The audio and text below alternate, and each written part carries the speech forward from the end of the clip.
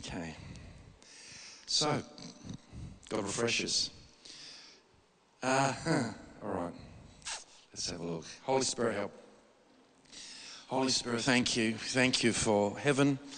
Thank you for a matrix busting anointing. I just thank you that you expose lies, and those lies hold up structures that people put their faith in, and I just thank you for those structures coming tumbling down. Thank you, Lord, for the structures of time and space being completely destroyed, and I thank you for oneness. Thank you for that, Lord. Thank you right now for smashing all limiting beliefs. Amen. Okay, look. So there's a lot of theology out there that's pretty rubbish, and I'm not a theology guy, but I'm pretty solid. There's one of our team, they said, well, I'm not really strong in theology. Someone was asking me about theology, what should I do? And I said, okay, if they ask you and they press you for this information, you go, I believe in God the Father. I believe in Christ the Son. I said, that's good enough. But, however, Apostles' Creed, Nicene Creed. But what happens, we build a lot of our theology within the matrix. And when we have to renew our mind, metanoia, we actually have to change how we think in regards to reality, not just theology. And theology is scaffolding. Now, I don't want to disrespect anything, but God's word is so powerful that it's more than just theology is not just scaffolding, it's the word of God, and the word of God is living, powerful, and sharper than any two-edged sword. Any word of God that you meditate on has enough power in itself to fulfill what it says it will do. It is incorruptible seed. It is amazing. But what we do is we put things together to form the nature of reality. And a lot of theology, it's orphan theology, not sonship theology. So when we go into sonship theology, we realize that there's an intricate partnership of Jesus and us. Orphan theology says Jesus is going to do it, or we're going to do it. But we do it with him. He's the primary, but we do it with him. So orphan theology creates separation, whereas sonship theology is oneness, and it's all through Scripture. But because it's a matrix buster, it's too confronting. It's too confronting. So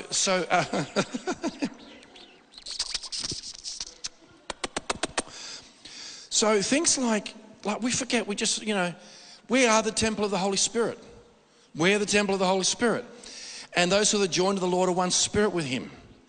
Christ in us, the hope of glory. Paul made a big deal, almost like when he was saying in Colossians 1, and it's almost like a drum roll, and says that the mystery that's been hidden for ages and generations has now been revealed, which has been revealed to the saints. That's Christ in you, the hope of glory. That's oneness. There's no separation. So a lot of believing in the church goes like this. We're going to get a flogging, and is it a bird, is it a plane? No, it's Jesus coming back. We create separation. And that's not what the Word of God teaches, because it confronts us with time, space, reality. So sonship theology is oneness, is actually that sense of those who are joined to the Lord are one spirit with him. And so what we don't perceive with the senses, we push into the future. Well, it hasn't happened yet, so, And the Bible is written from a heavenly perspective to be understood from the same perspective. So before he's ascended, he's talking to Nicodemus, unless you're born from above, you will not see the kingdom of heaven, right? And then Nicodemus is like, and he was the teacher of Israel, and he's like,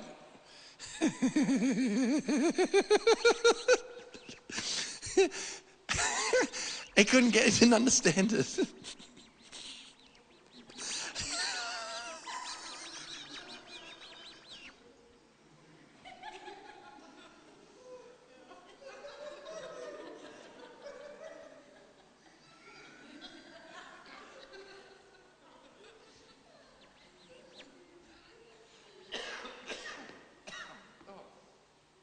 Holy Ghost. And he said,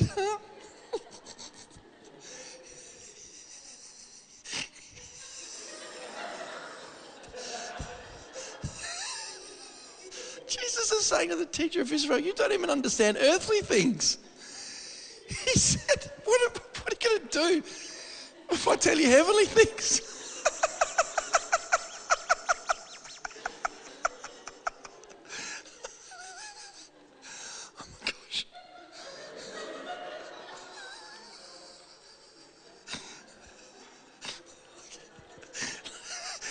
Nicodemus was the high watermark.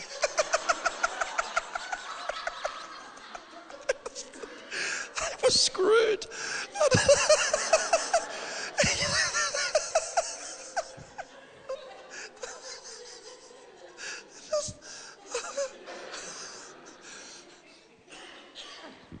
Oh my gosh. Oh.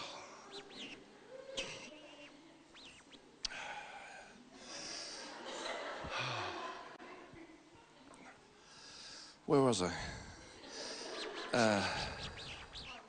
Yeah. You're the teacher of Israel, and he's like, he's like, you know, spiritual sub-70 IQ going here, and what we have is that the oneness. It talks about that Christ would be all in all, and so orphan spirit pushes God away and separation, and as I'm journeying things more and more and more, is that God lives inside of me. He lives inside of you. The only thing is veils in our awareness. That's it. Veils. Okay. So this is why in the old covenant, the sign of circumcision for the old covenant, but it was only a foreshadowing of the veils of the heart. This is what it says. And you can see that, but in reality, I want to start talking about heavenly realities. Now, I want to go very, very superficially I was going to do a thing on mountains and mysteries, but I want to talk about the invisible realm, because the invisible realm is overlaying this very, very room right now where we are. And your praise before and your connecting with the Lord actually diffuses the fragrance of triumph all through the suburbs. It actually is diffusing something. Also, not just that, but it actually goes down that highway of holiness straight into Parliament. It goes up into the Adelaide Hills. It goes across into Norwood. It's real. It's completely real. See, if Paul and Silas can actually praise God, and that literally, first it move a spiritual tectonic plate, and then the natural tectonic plate. I mean, when's the last time you saw an earthquake with just doors opened? You know? And so your praise actually opens something up because you're connecting with heavenly realities. When you're singing before and praying for each other before, you're acting like you believe it, which is called faith. So we actually have to act like we're connected to the Lord and connected to the heaven, not just one day, and an orphan spirit push it away. Is those who are joined to the Lord are one spirit with him. It actually says that he's the head of all principality and power, and you are already complete in him. This is why whenever you pray for something, you can believe you've already received it, because you've received the hard stuff. That is God. You've received God and everything's in him. But what we do is we shrink down God and we magnify our need and we separate it from us. So that orphan theology, you can have Nicene Creed, Apostles' Creed, virgin birth. You can have, all your ducks in a row, but it's still coming from the wrong place. Is this? Oh, okay. So anyway,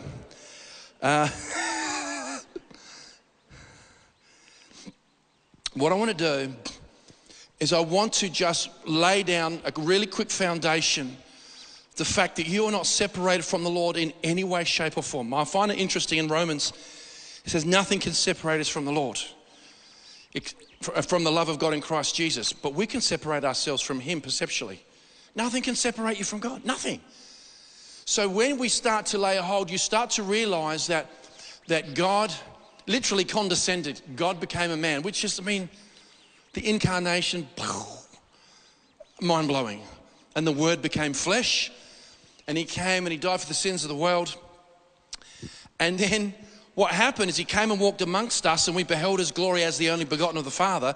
But the most important thing is that once he redeemed us, he went back up. He changed things. He says, I'll go and prepare a place for you. And we go, oh, yeah, mansion. And you need to put some plantation shutters on mine with a little box garden outside the side. Oh my gosh, we have no idea how amazing heaven is. And the dimensions of glory with no veils whatsoever. But the point is it is a cosmic gospel. Read Colossians. You cannot study Christology without getting cosmic. You cannot grasp the fact that everything is held together by the power of his word. That's cosmic. It's cosmology.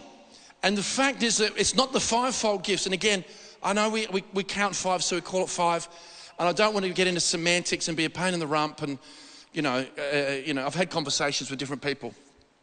They're ascension gifts. He ascended on high and he led captivity captive and he gave gifts to men. So Jesus said, wherever I am, there you'll be also. So ascension is essentially basically this. Physically, you're here, but spiritually, you are planted in heavenly dimensions with him the second you say yes to the gift of salvation. That is profound. And rather than us build our theology on our 5 senses, we actually have to come up here and allow him to show the things that must surely take place. This is why we renewing, being transformed, metamorphosed through the renewing of the mind. It isn't just getting your doctrine ducks in a row, it's getting your reality sorted out. That there's no past, present, future in the spirit like we understand it. There's no distance in the spirit like we understand it. You can just go into quantum physics and quantum entanglement. You can literally, like in the spirit at nighttime, God can take you to the other side of the world and you pray for someone. It's happening again and again and again and again. And more people are becoming aware of it. But when you sensitize your spirit, you realize time and space in the spirit is nothing like it is in the natural.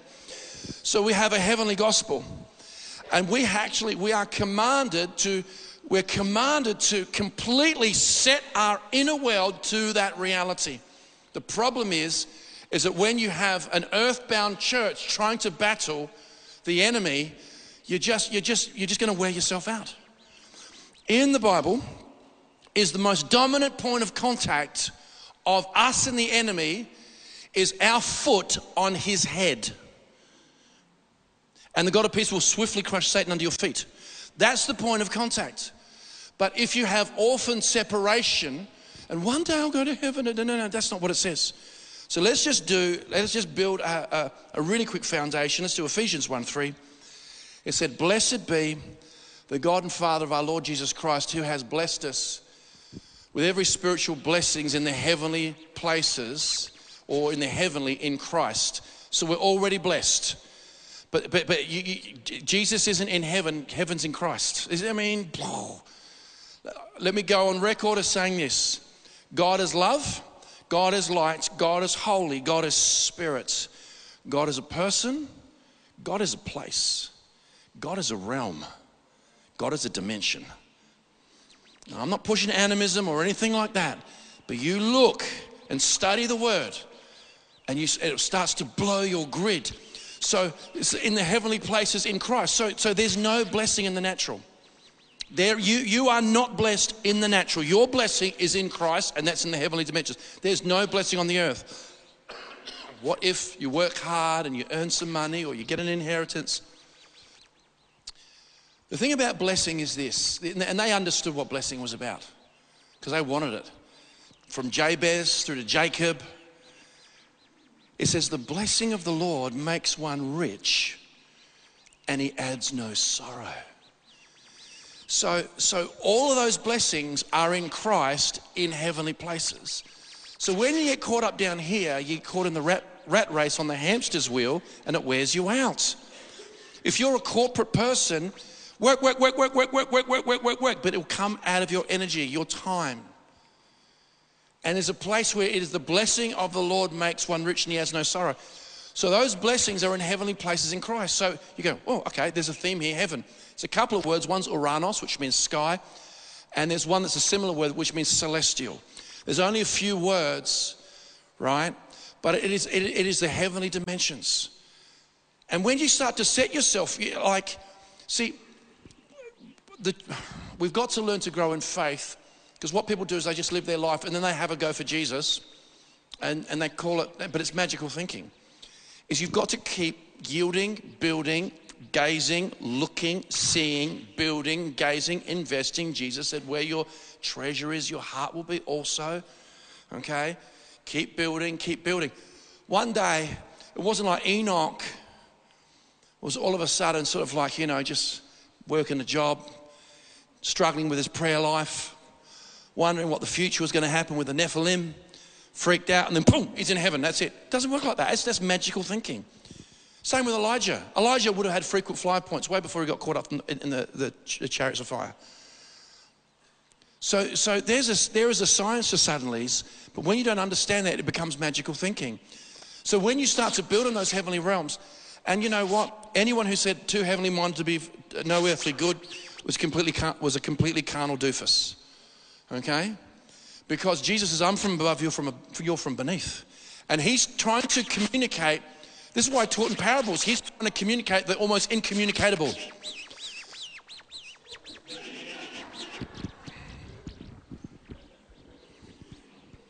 Ephesians 1:20, which he worked in Christ when he raised him from the dead and seated him at his right hand in the heavenly places. So where we're blessed is where Christ is. And Jesus is where I am, there you'll be also. But it gets freakier. Ephesians chapter 2, verse 6. And he has raised us up together and has made us sit together. Sit down. He made us sit together. Wow. Them? All right, so, and raised us up together and made us sit together. You got like your name written in front. In the heavenly places in Christ Jesus. So it's a heavenly cosmic gospel. And you can't understand it without the Holy Spirit. So the ascension gifts are to be ascended and teach people to ascend. Now the word ascension, I understand it's actually directional, so it's up. However, when we start to understand the spirit realm, that's not mutually exclusive. Up can mean in. It's dimensional. So when you worship, for you to get close to God and worship or have an encounter with glory, you don't have to levitate. Now, if you did, make sure people have their phones on. Okay? But ascension doesn't necessarily mean like altitude like we understand it. It's going deeper into the glory from, outer court, holy place, holy holies. So the whole Word of God is orientated for this very, very reason but we're already there. And so if we don't understand this, we push everything into the future. We build a theology around it. Now, what you've got is that you don't see this with the natural eye. Don't put these scriptures up because I haven't given them to you anyway. I quoted these last week. It says, Ephesians 1:10, it says that in the fullness of times, he might gather together in one all things in Christ, both which are in heaven, which are on earth in him. That took place. Calvary, resurrection, ascension, Pentecost, and the fall of Jerusalem. Because you still got probably millions of people looking at an old covenant, walking in a valley of shadow of death, and actually screwing up the atmosphere. I'll be honest.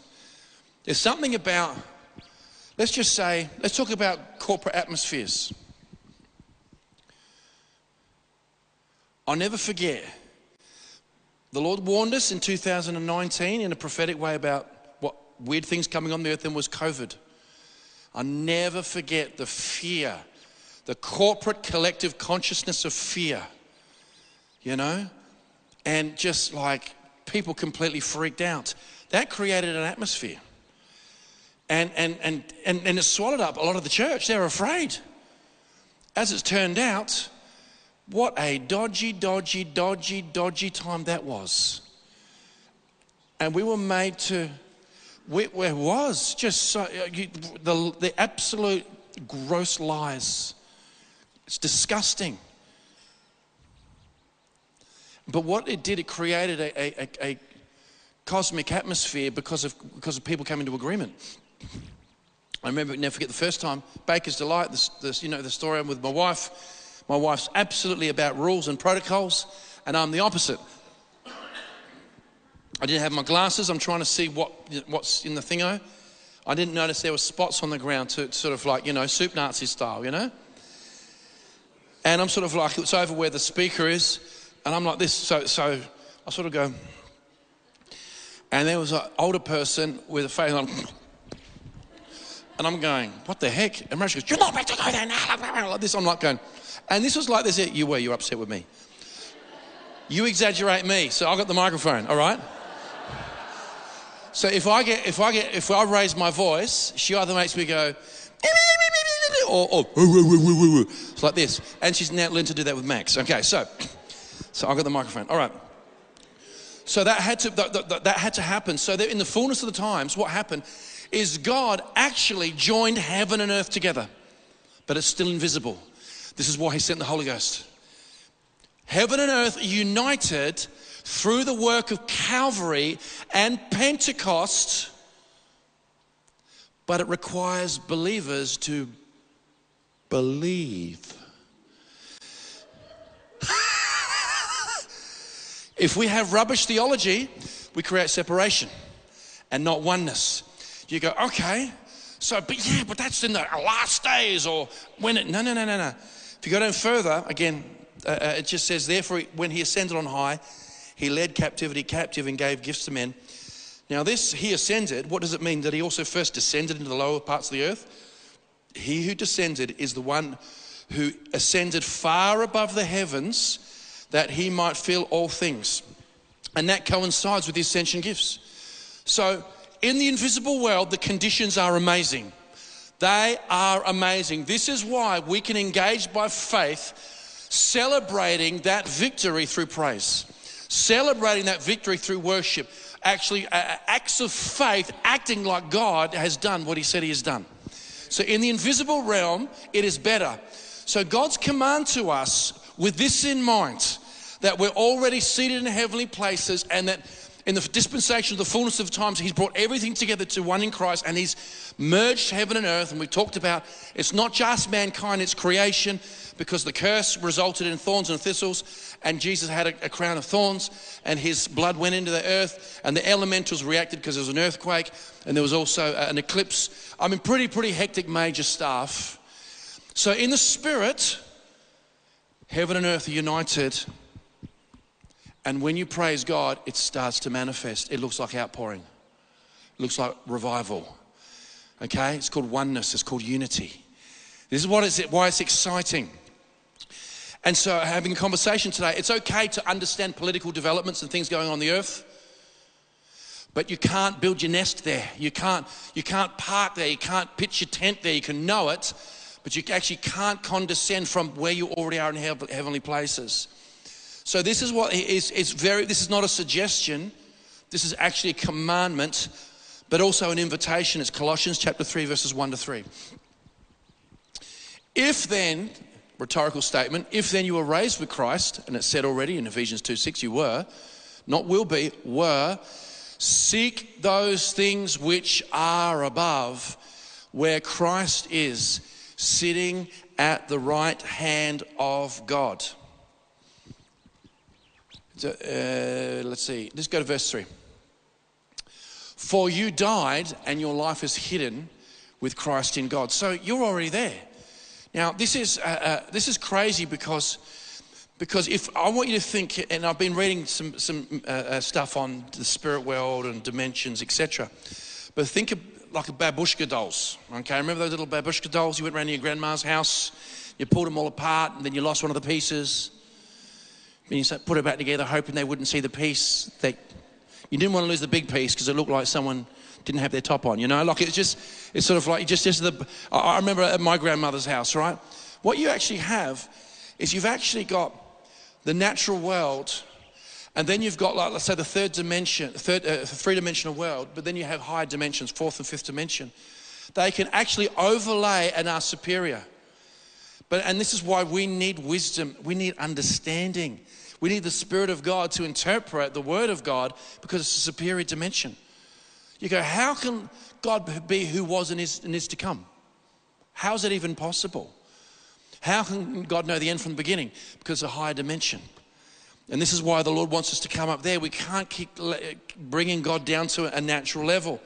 So we are commanded to seek those things which are above. There's no blessing down here. There's no life down here. You have biological life. You've got angels and demons running around, right? You've got open heavens. You've got closed heavens. You've got geographic shadows of darkness all through the place. There's no blessing here per se outside of Christ. So you want your stuff. It's in heavenly places in Christ. Can you give me a second proof text? Yeah. Matthew 6:33, seek first the kingdom of heaven and his righteousness, and all these things will be added to you. So everything you desire and need and God wants you to have exists in a place in heaven in Christ. And heaven isn't one day, you're seated there now. This is what we have to let this confront us, to completely overwhelm our senses, to be superimposed. And then we start to see the miraculous. We start to see crazy things. But I want to just narrow down on one element of the heavenly dimensions. Now, it says that Jesus laments that the children of darkness were more shrewd with their own than the children of light. And there's a lot of naivety in the body of Christ.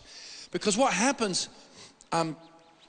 is that even if I wasn't holding a microphone running a church, I still would be investigating the word, because why should I take someone else's word for it? What if someone's teaching me rubbish? What if I'm teaching you rubbish? I'm serious. You've got to suss it out. People are lazy. Be a noble Berean. Search it out. Be like Abraham. Abraham was fully convinced that God, what he had promised, he was able to do. So be empowered. You've got a Bible. You know, it's just and it's not good. You've got to get off the pages into your spirit and in manifesting. So we're very, very naive, and our sense of reality, especially with eschatology, is right, because we're so defeatist, and I'm just not in agreement with it, and I'm not into it.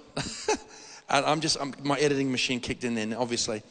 Now, in the invisible world, there's something that you want to ascertain. If you want to make things happen, okay, I'm going to backtrack.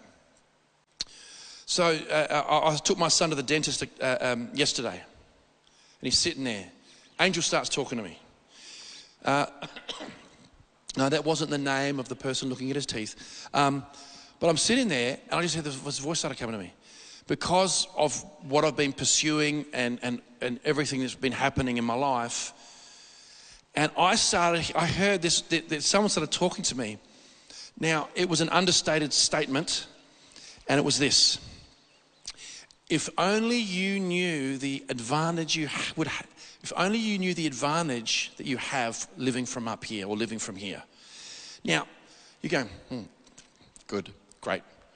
But it actually says God said, let there be light, and there was light, and he saw it was good.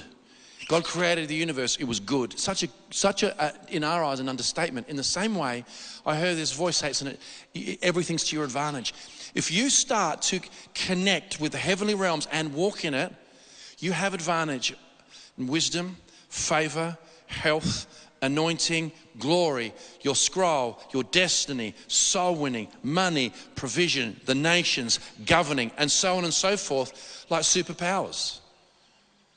So it's not sort of like, oh, I'm not that spiritual. You don't give, there's no options. If you don't pursue this, it's going to be tough. But if you go after heavenly places because you're already there, then we're commanded to seek those things that are above. The word it says set your mind actually is the word phreneo, which is a combination of mind and affection. If you start to put your affection in heavenly places, okay, then what happens is that you're free from here. The biggest thing that stops people is fear. You start the love of God starts pouring in, and you find that God's fun. And angels are playful. And just God's really funny. He's hilarious. But he's not a try-hard hilarious. It's not like God's like, what do you think of that? Not much. No. you're so clever. Some things he tells me, I'm just going, oh, man, that's good. Cracks me up, you know. And so we need to know why the advantage, and I'll tell you why. Because in the invisible world, what we've got to do is we've got to back engineer some things. And the enemy really wanted to take, Lucifer really wanted to take a certain position in the heavenlies so he could rule. We are called to rule, okay? There's nothing, Christianity doesn't work. Sonship, sons and daughters of the King, completely is what it's about, all right? It's not a religion. It's not a religion. You don't go to church. It's the ecclesia. This building's a church building, but you don't go to the building. You know, there's a lot of dead buildings around the place. So this is what Lucifer understood. He said, I have to get this position because this is where it all happens. Whereas the church don't see it as a value. Let's do Isaiah chapter 14, verses 12 to 15. How you have fallen from heaven, O Lucifer, son of the morning. How you are cut down to the ground, you who weakened the nations. Okay, yep. For you have said in your heart, I will ascend into heaven. I will exalt my throne above the stars of God. I will also sit on the mount of the congregation. This is a celestial mountain. This is Zion on the farther sides of the north. I will ascend above the heights of the clouds. I will be like the Most High. Yet you should be brought down to Sheol or hell, to the lowest depths of the pit. So what you have here, he understands that if I can take that position in the heavenlies, in the mountain of God, I will rule. So what you got is a church is preoccupied with the earth,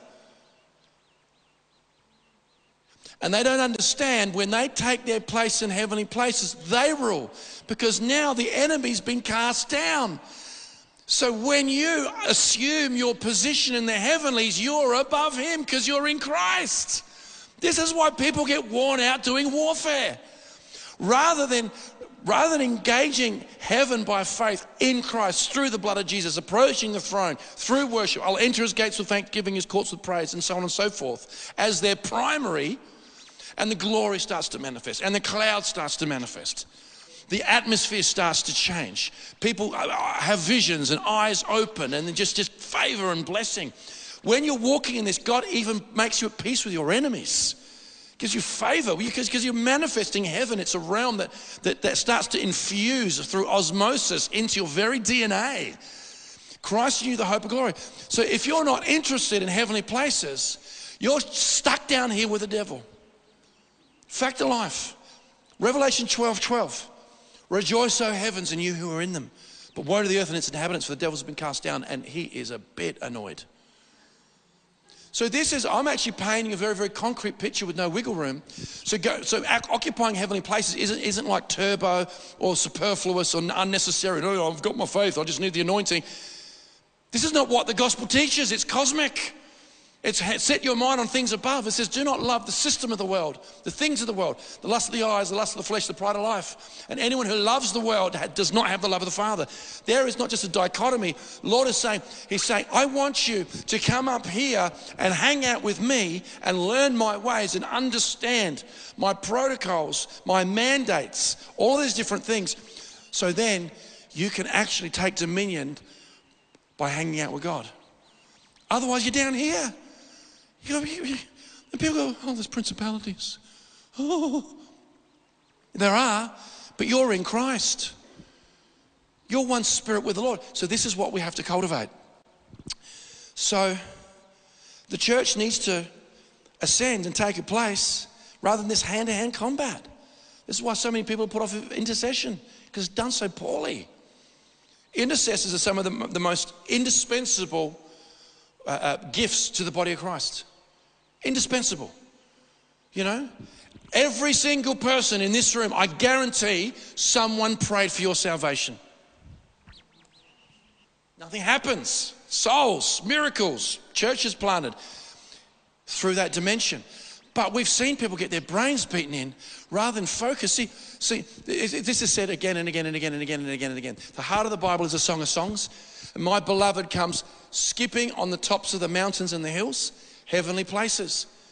Mount of Transfiguration, Moses and Sinai, okay?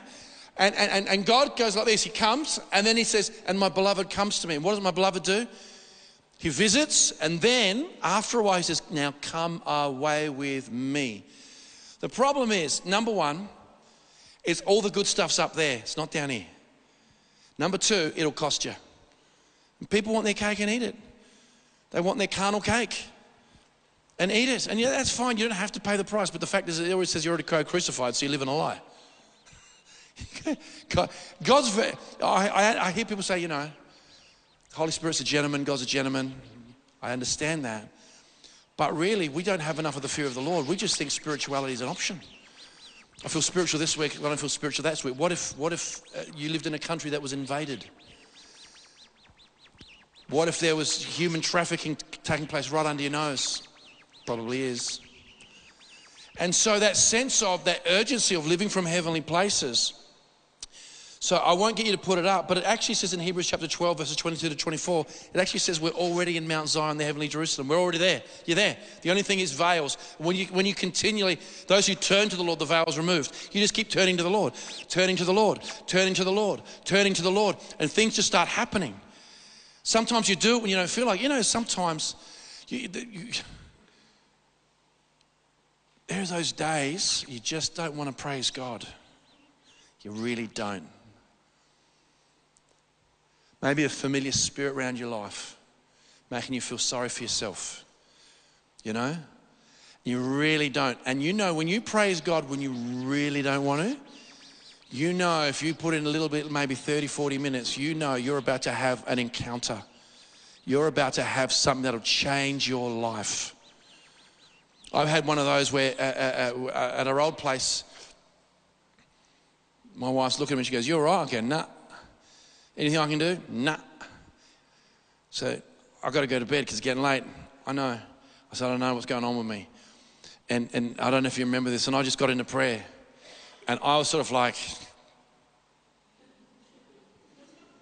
"Exalt the Lord our God and worship at his footstool. Holy is he." 20 minutes of that. Chewing gravel. Chewing gravel. And then I felt about 30 minutes into it, exalt the Lord. The atmosphere starts to change. Exalt the Lord our God. Like this. And then just the whole wall disappeared and I was in heaven. And the Lord spoke to me and just all sorts of these awesome things. See, you cultivate that. That's true. You're already in Mount Zion, the heavenly Jerusalem. The enemy wants it. He got kicked out. He's down here. You don't want to be down here with him. You don't. You want to be in Christ, and that's in heavenly places. It's just the way it is. And so what you have, this is why the emphasis is on the holy hill of the Lord of Mount Zion. Let's do Psalms 24, verses 3 and 4. This is a really important point. Who may ascend into the hill of the Lord, or who may stand in his holy place? He who has clean hands and a pure heart, who has not lifted up his soul to an idol, nor sworn deceitfully. Okay, so clean hands and a pure heart, idols, don't be a liar, okay? Don't lie. Lying's a problem, okay? Because your pants catch on fire.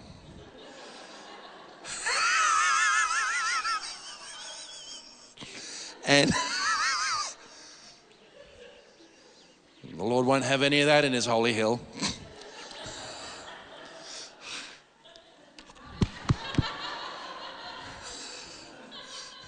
Pinocchio knows, So anyway,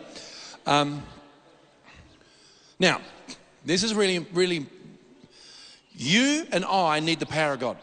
We need the power of God. We need the power of God. It's not an option. Here's a really interesting one. So people go, "I really want the power of God." So they start meditating in Scripture. They fast, they pray, they hang out with the Lord in the Spirit a lot. And they probably do it for 7 or 8 minutes and then they've got it. No, it actually it can take a while. The power of God, okay?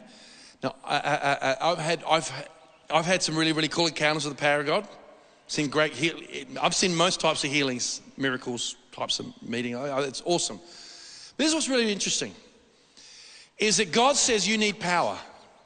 So you ask for power and you should get it instantly. Like Daniel, when he prayed, even while the words were in his mouth, the angel visited him. That's why you need the power, right? It should be that quick.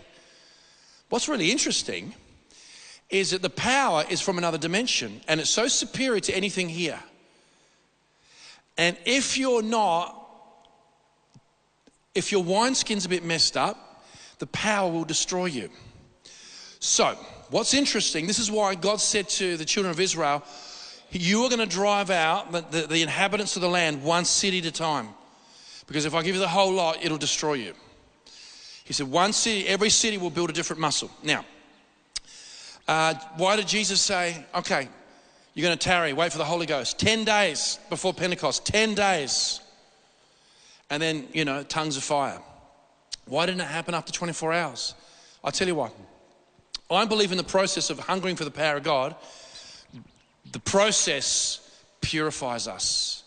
And I believe if you pursue holiness, if you cultivate purity in your motivation, in your eye, in your conduct, what happens is power starts to overshadow you. Purity moves heaven. It moves heaven. So it actually says you go up the holy hill if you're pure. Now, I think that you just keep going up into heaven and just keep, see, it's not like, I've had a really bad week, I've got to purify myself to go back to church. Come to church, you've got flipping, you got a little goblin hanging off of here, you got an ugly parrot there, you got something munching on your hamstring over here, and you got something just on your like this, and sort of like, I've got to stay home and get pure. No, you don't. Come and worship.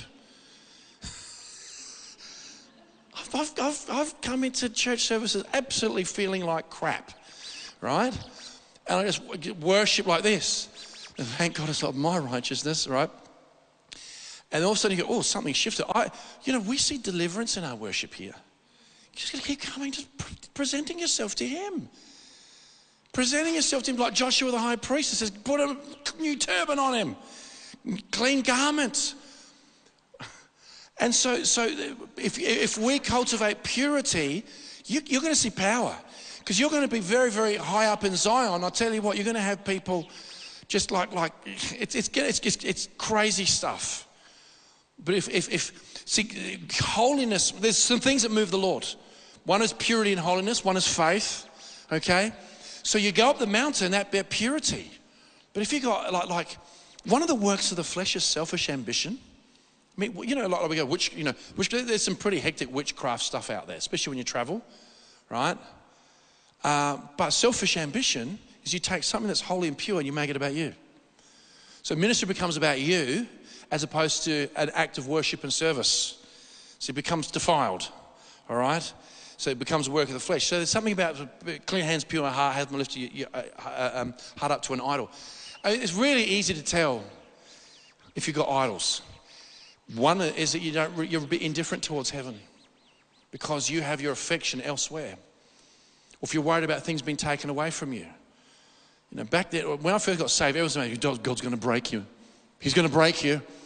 Going to really deal with you. And you're freaking out that God's going to just break you. Well, how you going, mate? God's really breaking me. Breaking me, man. He's breaking me. I'm like, you're waiting for this breaking. As all these cycles come around. Yeah. People make dumb decisions, People are stupid and jerks. You go, I'm really under attack. Yeah, from yourself.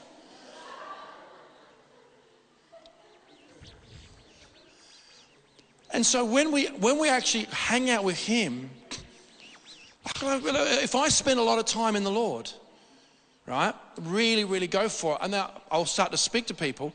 I mean, like legitimate. I mean, some of you guys know that you've experienced this. I'll have to see someone on this hasn't happened to me for a while, so I have these weird cycles of supernatural manifestations. So I'll have to see someone on maybe a Tuesday. And then what happens, my spirit goes to see them on a Monday and sorts out the problem.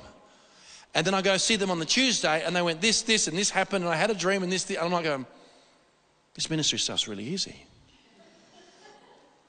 Or if I'm hanging out with the Lord a lot, people just start talking and just start seeing pictures all appear around their head called visions. And I call them pictures.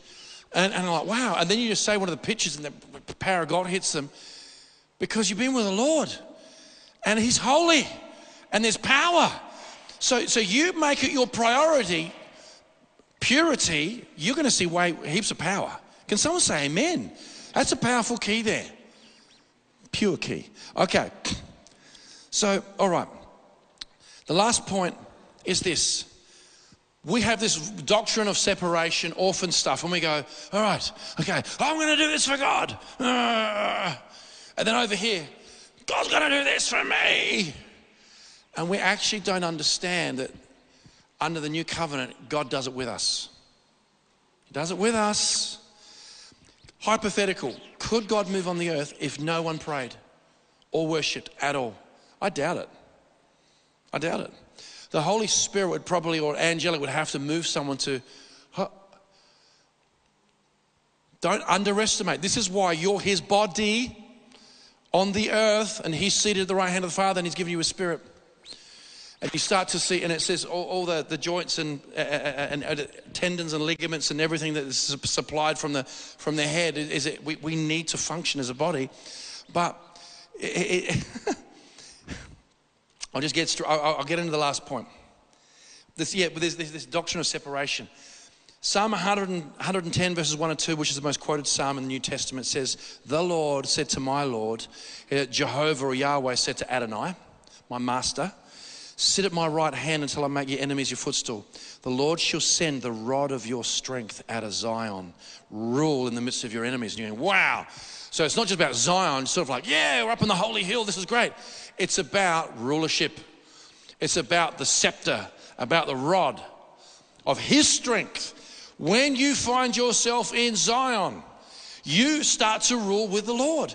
And part of the qualifications, according to Psalm 24, he has clean hands and a pure heart, who hasn't been sworn deceitfully or lifted up his heart to an idol. This is why purity positions you in a place of government.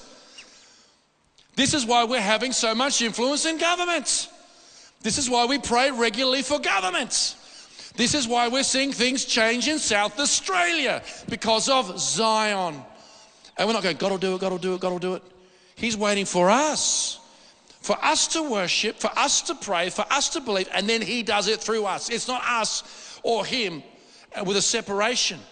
It actually says, go into all the earth, preach the gospel to all creation, every creature, and these signs will follow. You know, you're going to pick up serpents. I haven't worked that one out yet. You're going to eat, anything you drink deadly, bad cooking, anything like that, you'll be fine. Speak in new tongues, heal the sick. But then it says very clearly, and the Lord worked with them. But he unless you get on a plane and go there, or you go out in the streets, or you go to he's not going anywhere. You're going to have, these Muslims are having these visions of Jesus in the night, unless someone leads them to the Lord. Okay, I know there are exceptions. Okay, I know there are exceptions, but even Saul of Tarsus needed an Ananias. So you go. So Zion is about the scepter of rulership and ruling in the midst of his enemies. That's really exciting. God's my hero. He's going to do it. Let's do Revelation chapter 2, verses 26 to 28. And he who overcomes and keeps my works until the end, to him I will give power over the nations. He shall rule them with a rod of iron. That sounds familiar. They shall be dashed to pieces like a potter's vessels. And also, as I also received from my Father, and I will give him the morning star. So what happens is that when you start to lay a hold of heavenly realities, you start to rule. You start to rule, especially Zion. And I'll tell you what, you can, if I was to say, just close your eyes, in your mind's eye, what are things that you need to overcome at the moment, and what are the areas you need victory in? And rather than just sort of like, I'm just going to try harder, you could shoehorn that into consecration, I suppose, right? But basically, Jesus said, listen, you guys are really consumed with what the heathen are. What I'm going to eat, what I'm going to drink, what I'm going to wear, my money, my housing, my this, my that. You're consumed. You think about how much time you think about that. Your body. And Jesus goes, listen. He said, listen. He said, the heathen think like this. If you seek first my kingdom, which is heavenly dimensions, all these things will be added to you. This is not the big stuff. None of it's big. See, there's a principle of you get consumed with the greater, and it's easy to manifest the lesser. What we don't do is we don't get consumed with the greater, and so the lesser becomes the greater. And then orphans separate us over. I don't know if I can believe for this. Dang. If you hang out with God, you start to think like God. You start to act like God. Like Joshua did. Not only was he a super soaker, but he meditated in the word day and night. It says that God would meet Moses in the tabernacle meeting. Then Moses would go and give the direction to the children of Israel. And then Joshua was sort of like, I hope he doesn't see me. Okay, all right, I'm just going to stay here for a while. It says he lingered. So he loved the presence of God. So you start to, that's what you start to manifest. So what happens is that Zion is a place you rule. Now, this is really important. I know we talked about the flesh before and people making stupid decisions. Pause and meditate. But a lot of the things that go wrong in our strife, in our life, don't worry about it. A lot of things that go wrong in our life actually can have spiritual power sources of darkness. I'm going to explain something. This is real. So, if I cultivate coming into God's presence through praise, if I focus on Him, if I focus on Zion, if I focus on what He wants to do, if I'm focusing on His goodness, I start to come into that place of ascension, whether it's there or there, whatever that looks like. Now, when I've had encounters with heaven, I'm going to I know this is going to shock you. In heaven, there's no stress. No one's worried. No one's concerned. All right? It's so superior.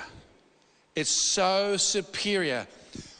One angel can go, ah, and a whole universe can move.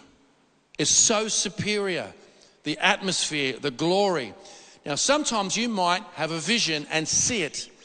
Sometimes you'll feel it. You'll feel that incredible atmosphere. Now, what happens is that there was a situation I had once where there was such chaos, and the chaos was out of control.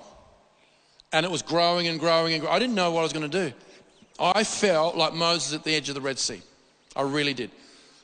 And all the stress, the uncertainty, and I was so in over my head. It was so above my pay grade. I went, well, I'm just going to go up to Zion. So that's what I did. So I had this massive problem. Now, hear me out. This massive problem that had dark power sources. It was chaos. There was relationships, money, all these weird things, right? And it's just sort of like, I'm just going, okay, that's a problem, but I'm going to go to Zion. So I started praising God. I'm praising God and praising God. Now, I've cultivated this. This is why I want to cultivate it. Getting into His presence. I'll enter His gates with thanksgiving in my heart, my causes of praise. I do it every day. I do it every day. I do it multiple times a day. Daniel would do it 3 times a day. David would do it 7 times a day. Just do it. Okay? Jehovah Nike, just do it. Okay? So I start praising God. All of a sudden, I'm in that Zion dimension. I can feel it. And I'm going, no one's stressed here. There's joy. Wow, I feel power. This is cool. Now, I didn't see anything in my spiritual eyes. There's no visions. But I'm going, oh my gosh. Lord, this situation, you're not even worried about it. No one's worried about it. Everyone's deliriously happy. Incredible power, purity, holiness, glory, wisdom, fellowship, oneness, connection. Oh my goodness, this is amazing, right? And I'm just like this. And I remember talking to someone and saying, okay, I just went up Zion. Wow, and this is great, right? And then this is what the Lord told me. It taught me in the Spirit, trained me. He said, when you go up there, you actually it starts to superimpose over you, infuses you. This is how Peter saw people healed with his shadow. All right? So what happened, remember there's chaos and all sorts of weird stuff, and it had dark power sources. So I'm praising God, the Lord, you're so awesome. I mean, this will work for anything. Because God joys in the praise of his people. Praising God like this. And then I thought, right, now I'll go like this. This is what the Lord said. Now I want you, he says, you got this problem here. You're going to come up where there's no problems. You're going to go back down to your problem, and you're going to put the realm of no problems over your problem till your problem becomes no problems. And I just started to see things collapse and change like that. And you go, it's real. And you got to cultivate it, because you go, there's more chance that people die of stress than the devil kill them. Can't just randomly jump in your house and make a knife levitate, you know. Legit.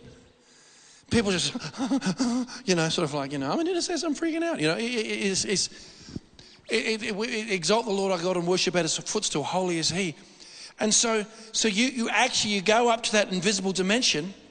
Joel, could you please come up here, please? Thank you very much. And you go up to the place where there's no problems, and you go down to your problem, and you superimpose the dimension of no problems over your problem until your problem becomes no problems. It says, seek first the kingdom of heaven and his righteousness, on all these things will be added to him. There's just too much stress. So we've got to know that we're already in heavenly places. So it's not a hard one. If you're naturally stressed, then the tension's there. It's actually existential. It's there. It's manifest. So it's easy for you to try this out. So you've got to engage the Lord, and you've got to magnify him, and then all those things, and this thing, you know, turn your eyes upon Jesus and look upon his wonderful face, and the things on the earth go strangely dim in the light of his glory and grace. But this is how we start to cultivate being seated in heavenly places, and then you start to have more visions and more encounters, and then a grid starts to form. Because Paul said in Corinthians, he says, look, we try to explain spiritual things with spiritual words, comparing spiritual with spiritual. You have more visions, more encounters, and then you get more of a grid, and God shows you more things. You should be, as you get older and older physically, get more spiritual. Why? Because you spent more time with the Lord. Legit. You know, when I first got saved, they go, oh, they're just going through, you know, they got saved, they're just going through a honeymoon period. Wait till they become bored and depressed like us. It's just not real. It's not real. I couldn't get up and do what I do here unless I wasn't mildly obsessed with the goodness of God. I mean, doing this without grace? My goodness, you'd be dead in a month. Unless I'm mildly obsessed with the goodness of God and the love of God, I couldn't do this. And so what I want to emphasize is this, is everything you need is up the mountain. There's nothing here. But it'll cost you. It'll cost you. But then you get there and you realize what you thought you sacrificed is nothing compared to what he gives you. And it's not this incredibly deferred, abstract reward. You know, sort of like, I'm just living for God now and I'll get my reward one day. Yuck. You know, I've got the joy of the Lord, the peace of God. It's like, get away from me. Do you want what I have? No. You know. So this is what's so exciting, is that when you understand that the second you said yes to Jesus, you were instantly yoked to the answers to everything. The King of the universe, on the road to Emmaus, when they walked with him, the answers to everything, their desire, their deepest desires of their heart, the desire of all nations, were walking with them to the road to Emmaus. And then they didn't work it out until they had communion. Their eyes were open. They went, oh, he was with us the whole time while our hearts were burning within us. And Jesus had to explain Moses and the prophets and in the Psalms said concerning him that the Christ must suffer and then die and then rose again. So this is what's so cool. Our discovery is that we're already in heavenly places. That's your discovery. But it says we actually have to set our mind on things above.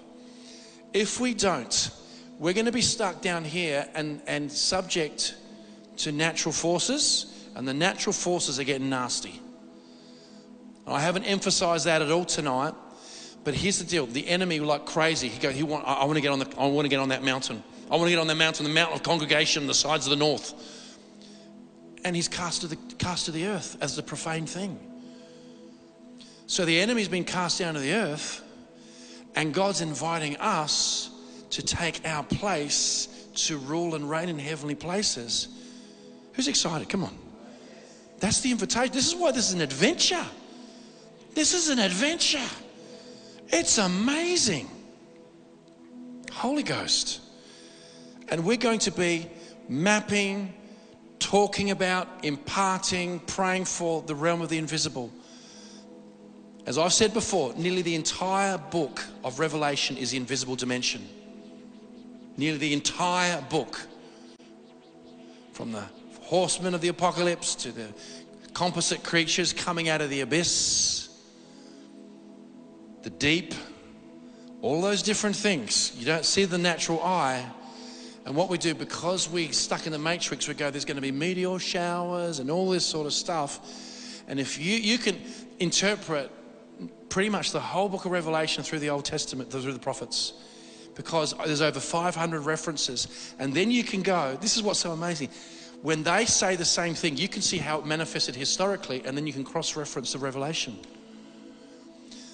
And if there is a tattoo on the right hand of the forehead, or Neuralink by Elon Musk, or a transhumanistic movement by Yuval Noah Harari, not my favorite person. It's not primary, may not even be secondary, might not even be tertiary. It could be a cycle, because God's people have refused to take their place in the heavenly dimensions and chosen to be earthbound, to duke it out in hand-to-hand combat, rather than be a general ordering angels to actually do the word of the Lord in the name of Jesus, and their point of contact being the bottom of their shoe, as opposed to looking up to the principalities and powers. That's what we're going to do. We're going to finish. In a second, I'm going to pray over you guys. There's been a lot of, trust me when I say there's been a lot of ministry going on in the Spirit. Oh, I forgot to announce, so we've got school holidays next week, yeah? So this is our last Tuesday night. Next two Tuesday nights we have a break. We meet in 3 weeks.